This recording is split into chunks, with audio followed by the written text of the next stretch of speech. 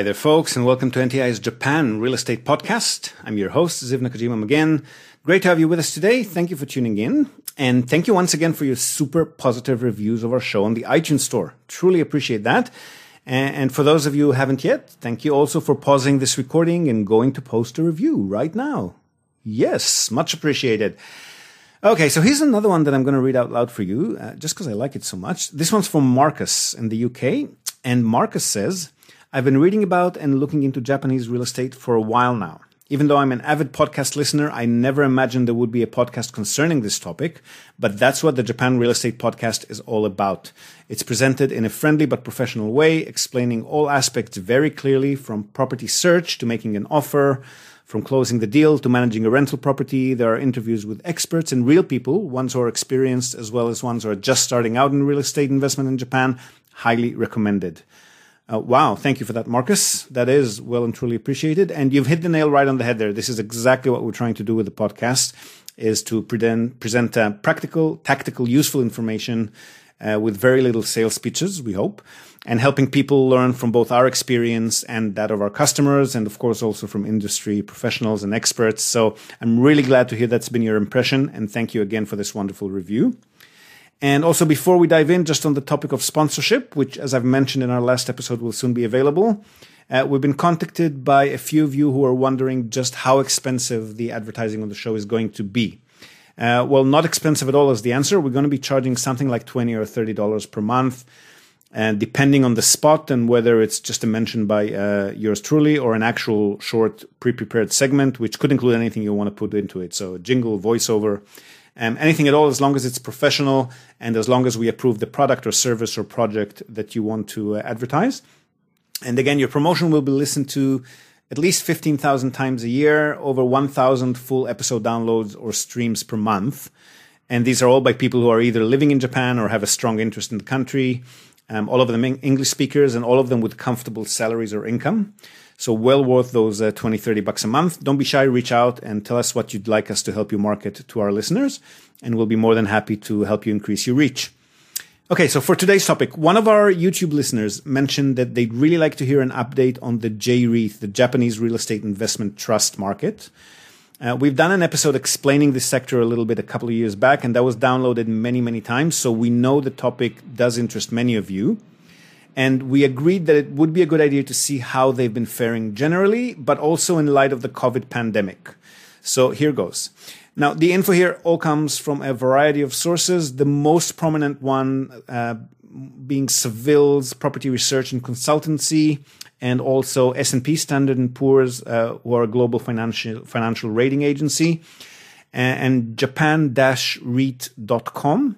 And that one is the best source out there for anyone who's actually active in the market and wants to track individual J-REITs, their performance, press releases, recent acquisitions and news and so forth. Really good website that provides all the data you'll need to familiarize yourself with before deciding on how to actually construct your J-REIT portfolio. Highly recommended website. We'll link to it as well as to our first episode on this topic and to an article that I wrote on the subject a couple of years back in this episode show notes. So go check it all out.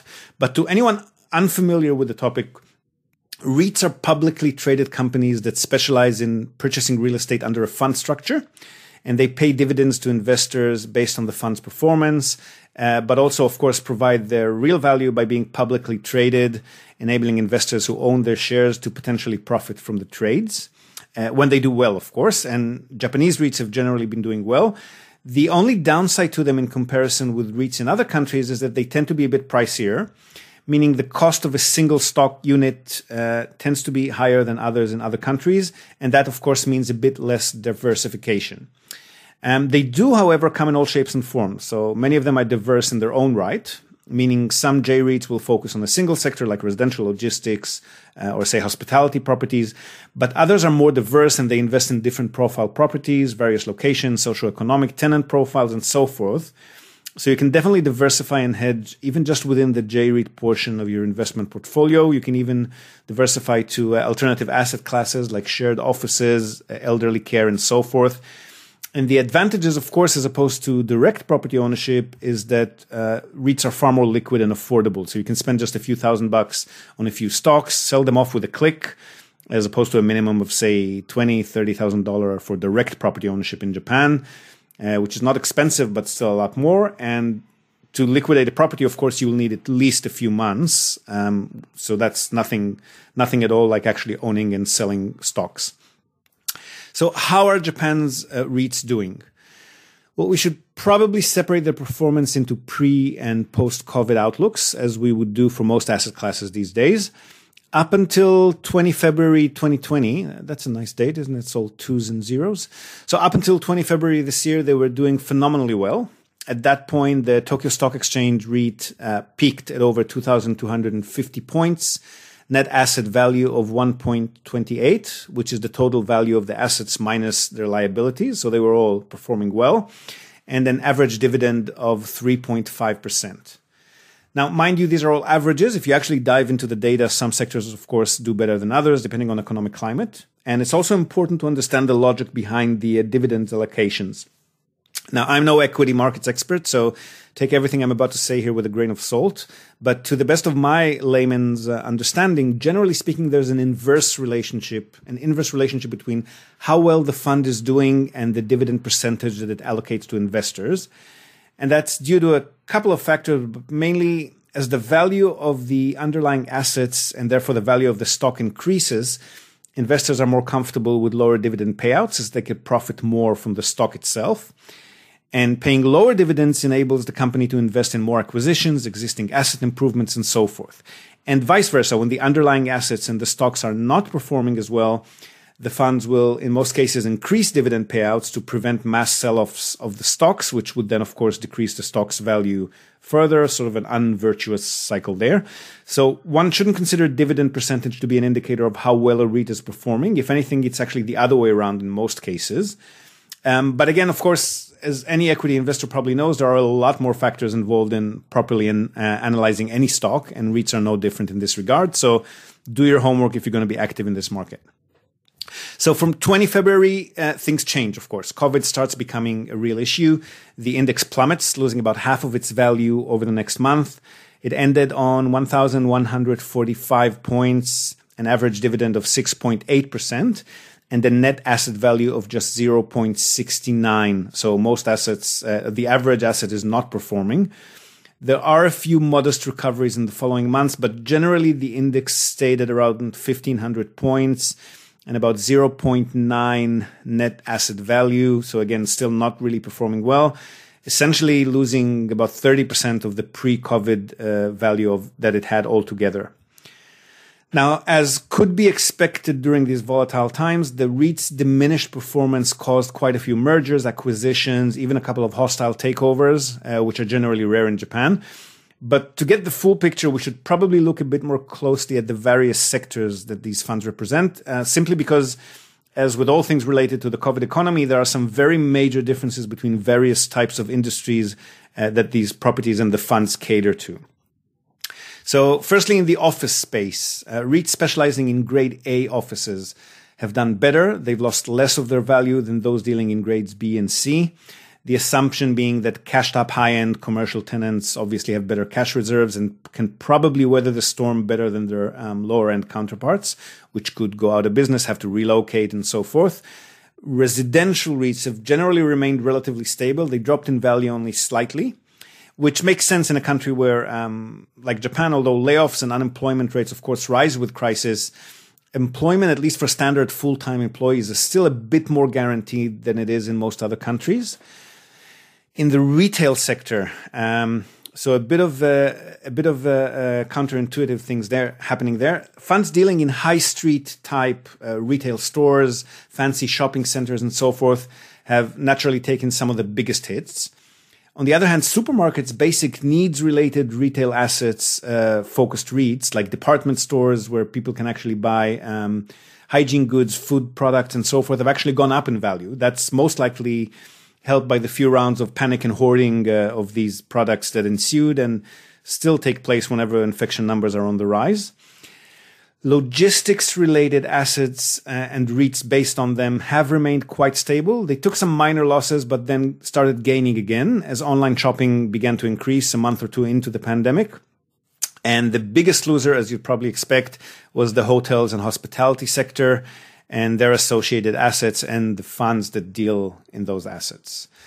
Now, almost all of these J-REITs have significantly reduced their issuing of new stocks because investors faced with the uncertainty of the pandemic do tend to flock to bond markets, which always tends to be the case in times of crisis, particularly for those funds dealing in hospitality and retail, less so for funds dealing in residential and logistics properties.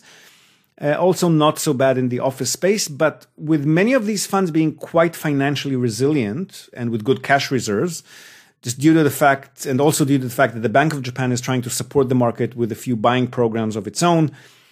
And also, Japan is doing relatively well as far as COVID is concerned to date. We have our ups and downs. We're now actually averaging about 1,000 new cases or 1,200 new cases per day, which is more than we've had in the past few months.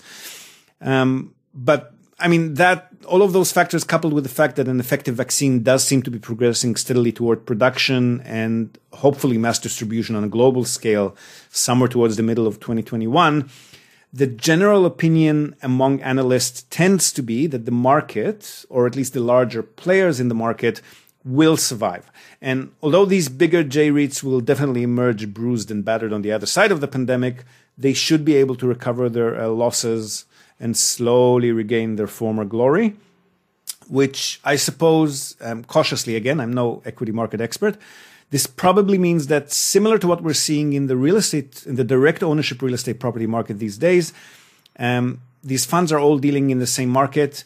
So now is probably an excellent time to stock up on these stocks. See what I've done there? So again, like all things related to Japan's real estate COVID-stricken arena, definitely a buyer's market at the moment for anyone who's well positioned and able to make some well-timed, focused purchases at a very good price. Okay, so that's it from us for today, folks. Hope this little update report on the state of the J-REIT market has some value for you. Always good to stay in the know, I think, even if you're not active in any particular arena, because these topics do tend to correlate and feed off each other. So we hope you enjoyed this episode. Do share it with your networks if you think they may find some value in it. And do drop us a line in the comment section. We would love to hear what you think. And especially would love to hear from your own experience if you're active in this sector or active in the real estate property market in Japan generally, how things have been going for you these days. And again, also feel free to contact us if you're interested in sponsoring the podcast, advertising your products or services or projects that you're involved in with us, as long as they're good products and services and are somehow related to Japan, of course. And I'll say just one more time, do hop over to the iTunes Store or Spotify if that's where you're tuning in from. Leave us a star rating or a short worded review. It means the world to us. Hope to have you with us again next time. And until then, from all of us here at NTI, we wish you a great day or night ahead. よろしく。